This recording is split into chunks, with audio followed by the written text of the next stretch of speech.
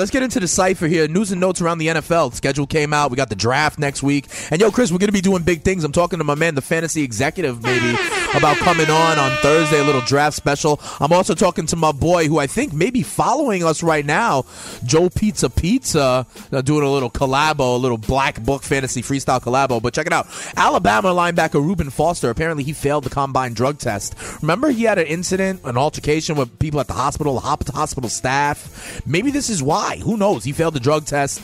I've seen him anywhere from like number 2 to the 49ers, all the way sliding down to the teens, down to the Saints potentially. More smoke screens out of Cleveland. Remember, they've been talking about Myles Garrett, Mitchell Trubisky. I'm now hearing that it's the coaching staff, Hugh Jackson and the like, that want Myles Garrett, are all in on him at number 1.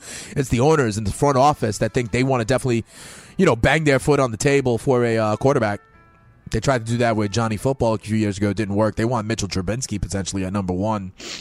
I'm hearing also the draft day next week is a deadline for the Raiders to make a deal with beast mode Marshawn Lynch. People have been saying that they got a deal in place, but it has not been signed as of yet. As we head to the draft, and next week, heading into the draft, I'm going to profile a different position, starting with obviously your fantasy scorers or quarterbacks or running backs or wideouts, and I'm going to preview every position going into the draft, tell you guys what you need to know, who's really coming out, whose jobs might get displaced, things of that nature. But interestingly enough, it's been a disappointing year for offensive linemen in the draft. Sometimes, there's a couple of stud tackles you take out there, you plug in your roster for 10 years, and you're happy to protect that blind side.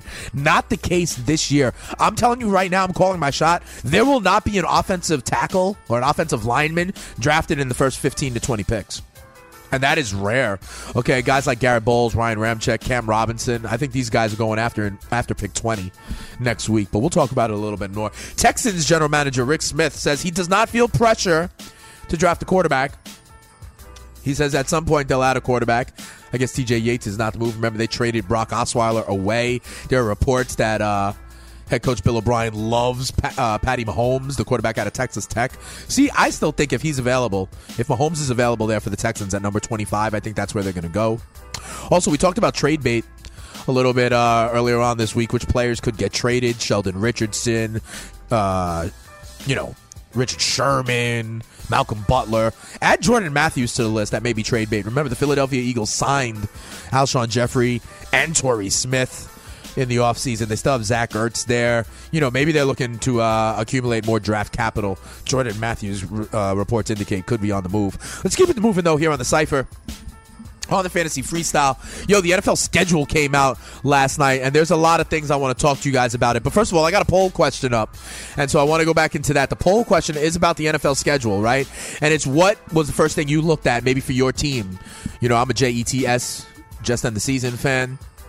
So I looked at the rivalry games. When do they play the AFC's rivals? What about when is the bye? Are there any weird travel trips? Primetime games, are we on Monday night, Sunday night, Thursday night at all? And what are the last 4 games? Are there any stretches that are particularly hard or easy? So we got that poll up there right now, at Spittin' Speeds, at FNTSY Radio.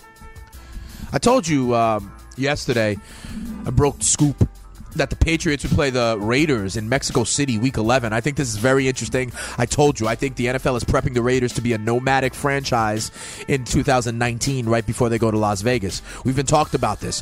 The Raiders and the Coliseum, they're not on good terms. I've mentioned San Antonio. I have before on this show mentioned Mexico City as an option, and I think they're testing it out, putting the Raiders there frequently to make them kind of an adopted home team. I could see the Raiders being a nomad franchise with something like, 2 home games in Mexico, 2 or 3 home games in Mexico City, 2 or 3 home games in San Antonio, 1 in the UNLV Stadium in Las Vegas, 1 in, say, London. I could see that being the Raiders' home schedule in 2019.